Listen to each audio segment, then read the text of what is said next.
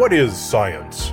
It is a rigorous and boring process on which most scientists will practice their entire lives without a significant single breakthrough.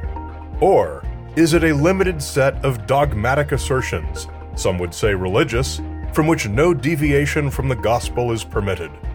Today we're going to look at cases where science, whatever it was upended in favor of a new paradigm. That's coming up next on Skeptoid.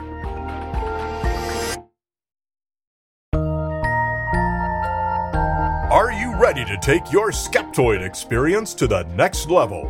Head on over to skeptoid.com/go-premium to become a proud member and unlock a world of exclusive benefits.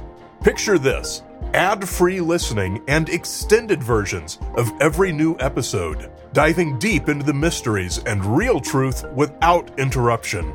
Take this opportunity to elevate your journey and join the Skeptoid community today. Skeptoid.com/go-premium.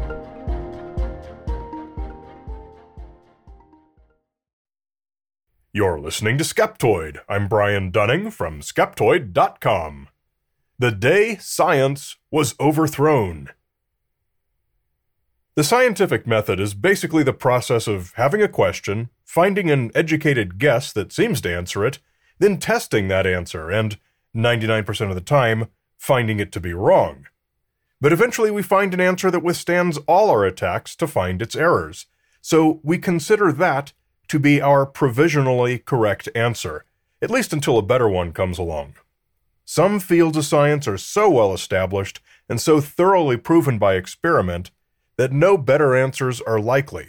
But sometimes, once in a long while, we get surprised.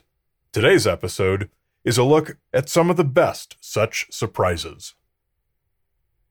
Unfortunately, a lot of people are hostile to science, often because they have some pet belief that is not supported by science, so they blame the process by which we learn, rather than allowing for the possibility of their own error.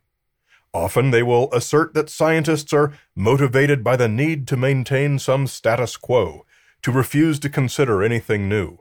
The justification for this is often the claim that their grant money would be threatened if they explored any new directions, as if grantors invest money in the hope of learning nothing. Imagine the working research scientist who, on his first day on the job as a postdoc, states his goals. I will find success by learning nothing new, by making no contributions to my field, but by reverently abiding by all my predecessors' work and maintaining the dogma of the status quo. Do you know any researchers whose professional aspiration is to have their whole career produce nothing at all? Of course not, because human beings are the opposite of this. For a research scientist to find a flaw in accepted work and to make a significant change in what we know can be the apex accomplishment of a career. Breaking out new paradigms is the dream of every research scientist. Now, very few will win that lottery, but all will spend their careers playing it. One of the reasons the scientific method works so well is that this human self-interest and desire to succeed intersects beautifully with the need for continuous self-scrutiny and self-correction that is crucial to the evolution of any sound science. The conspiracy theories of those hostile to science could not be more wrong, and the constant growth of our body of knowledge is the proof.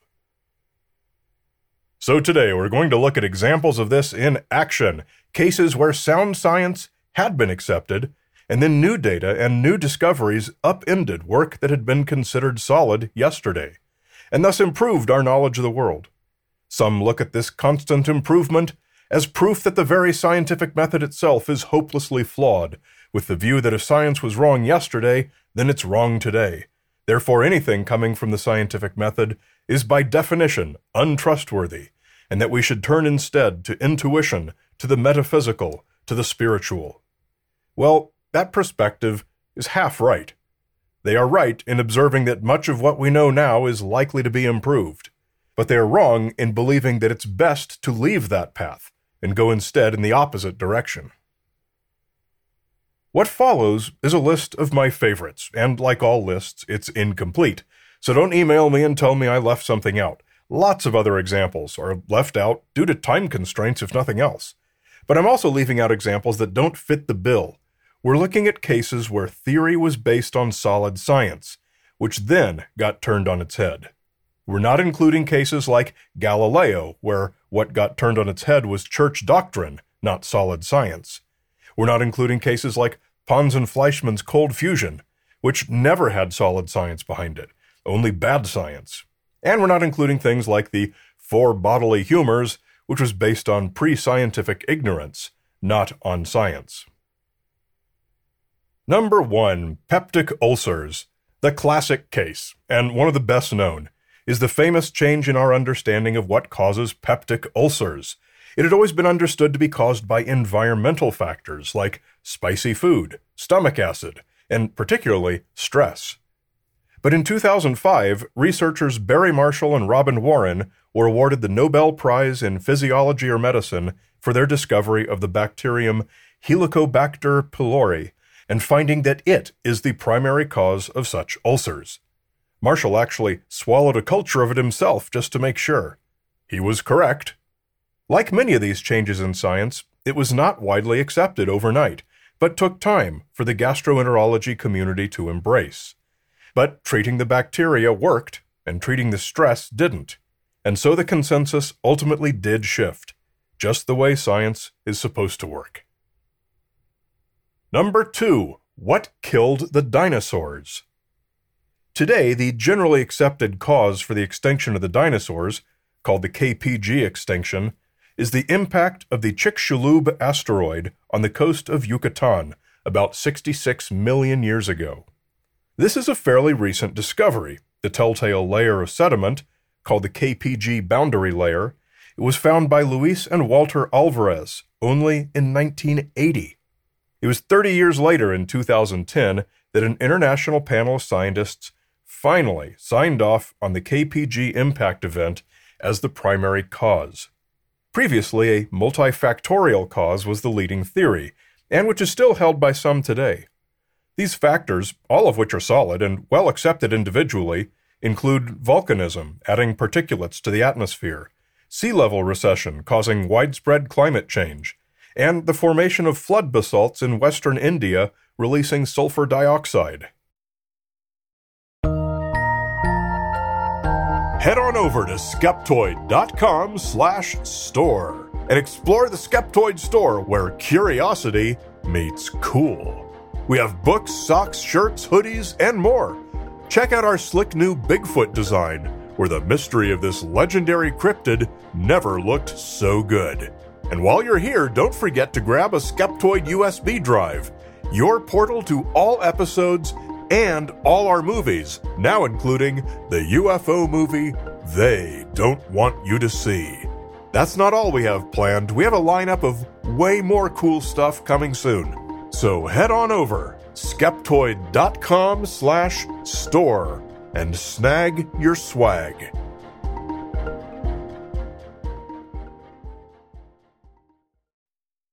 Number 3, plate tectonics. Today we know that the Earth's lithosphere consists of a number of large continental plates which grind past each other, and even climb over and under each other, as the mantle dynamics beneath them move them around, and forces of gravity and the Earth's rotation also contribute. But it was not always so. Movements at the oceanic ridges were confirmed in the 1960s. The prevailing theory was called continental drift, which posited that the movement of the land masses through the crust was more like icebreakers going through ice, but without any agreed mechanism. And even this was a relatively new theory, having been developed in the early 1900s by German geophysicist Alfred Wegener. Before that, scientists were staring at the interlocking fit of the coastlines on globes, scratching their chins. For about 300 years, geographers figured that the continents moved around, but with no notion at all of how often, on what paths, or what drove them. Number 4, taxonomies of organisms. Carl Linnaeus was a Swedish multidisciplinarian who, in 1735, published the taxonomic system he had devised to organize our understanding of natural organisms. He began with 3 kingdoms: animal, mineral, and vegetable, and divided them into 5 ranks: class, order, genus, species, and variety, later refined by other naturalists into kingdom, phylum, class, order, family, genus, and species. This worked well for centuries, and in fact is still largely used today. But a major paradigm shift took place with the discovery of genetics and the resulting modern evolutionary synthesis. Every year we find more and more cases where an organism can no longer fit neatly into Linnaean classification. Today, nearly every biologist recognizes that ranks have no real utility. So although we thank Linnaeus for what he did at the time, and for how much help it was then, we no longer need it. The system of using a 2-part name for every species was also devised by Linnaeus, and we do still use it today. Number 5. Einstein's cosmological constant. The history of cosmology is packed with examples that could fill 10 episodes like this, but we'll focus on just one today. In 1917, the accepted cosmological model was called the static universe, in which space is infinite, time is infinite, the universe is neither expanding nor contracting, and it's flat without any spatial curvature. It's basically what a universe would look like without any weird stuff, like what a reasonable person would create if they could be God for a day. Albert Einstein was one of its adherents, and in one of his equations that modeled the universe, he added a number called the cosmological constant as a fudge factor to cancel out the way that gravity would otherwise draw a static universe together on itself. Then, in the 1920s, astronomer Edwin Hubble proved the universe was expanding, much to his own disbelief. And Einstein realized his cosmological constant was unnecessary, later calling it the biggest blunder of his career. And then, in the 1990s, it was proven that the expansion is accelerating, and cosmologists are looking again to Einstein's cosmological constant to give it a positive value, which we're equating with the placeholder term dark energy. Are we going to have to turn everything on its head again tomorrow? I don't know, but the chances are non-zero. Number 6. Dinosaurs were cold-blooded. Most reptiles are cold-blooded, ectothermic in technical terms, meaning their body temperature relies on environmental sources of heat. And so, for most of the history of our knowledge of dinosaurs, it's been accepted as a given that they were cold-blooded too. Being cold-blooded is really efficient. You don't use up energy running an internal heater. Being warm-blooded, or endothermic, means you use additional energy to crank up the metabolism when needed to warm up. But these days, we have newer, more detailed knowledge. We now know that birds, which are descended from dinosaurs, are warm-blooded. But we also know that warm and cold-blooded is a false dichotomy. There are many different ways that different species regulate their body temperature. Some are homeothermic, poikilothermic, mesothermic, heterothermic, stenothermic, urothermic. But I'll just stop here. It's rarely perfectly accurate to describe most given species as being purely of one type or another. But substantial research, mostly in just the past few years, has now taught us that most dinosaurs probably weren't strictly ectothermic. Among this is study of dinosaur eggshell fossils subjected to a test called clumped isotope paleothermometry. Long story short, you can determine the mother's internal body temperature by looking at the order of oxygen and carbon atoms in a fossil eggshell. Is that wild? Yes. Were all dinosaurs cold-blooded? No. Well, that's enough for today. If you've got any other favorite examples, respective of the criteria we laid out up top, send them my way at brian@skeptoid.com. Maybe we can put together a part 2. But regardless, take these examples as nothing more or less than what they are. Real-world examples of the scientific method in action. Everything you know now that is the result of the scientific method changed uncounted times before you learned it, and it'll continue changing long after you've forgotten it. That's why it's best. It changes at the drop of a hat, the instant new data comes in and is confirmed by the community. This is a challenging concept for many, but if you can keep your mind open to whatever we can learn by following the scientific method, you will be right far more often than you're wrong. Embrace what we can learn by the best method we know of, and live in a state of perpetual excitement that something you know, and none of us can guess what it might be, will change tomorrow and explode into something newer, smarter, and better. That is the excitement and the passion of science.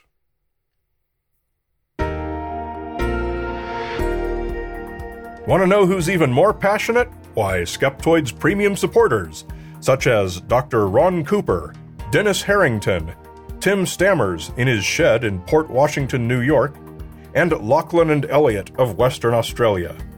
Your premium membership is what keeps us afloat. If you love the show, then make this a two-way street. For just $5 a month or more, tax-deductible for U.S. taxpayers, you can help ensure that this material is out there for those who need it for years to come. Just come to Skeptoid.com and click Go Premium. And come join in the discussion of this episode in our private Discord channel. Just visit Skeptoid.com/Discord and have your member login information handy. You're listening to Skeptoid, a listener-supported program. I'm Brian Dunning from Skeptoid.com. Hi, this is Mark from Santa Fe, New Mexico. You know, when you consider that every single day we're exposed to such an avalanche of deliberate disinformation, conspiracy theories, false claims, hidden agendas, and outright lies, that it's no wonder that we can feel overwhelmed by it all. How can anyone know what to believe anymore? Well, by employing skepticism, critical thinking, and deliberate search for truth through science. That's how. Let Brian Dunning and Skeptoid be your guide in separating real facts from fiction. After enjoying episodes for a good many years, I finally decided to give back and become a premium member. Thank you, Brian, for performing a very valuable public service. Oh, yes, the episodes are also very well produced and very entertaining. There are so many great resources and tremendous library of past episodes you will have access to. I would highly recommend you consider becoming a premium member today.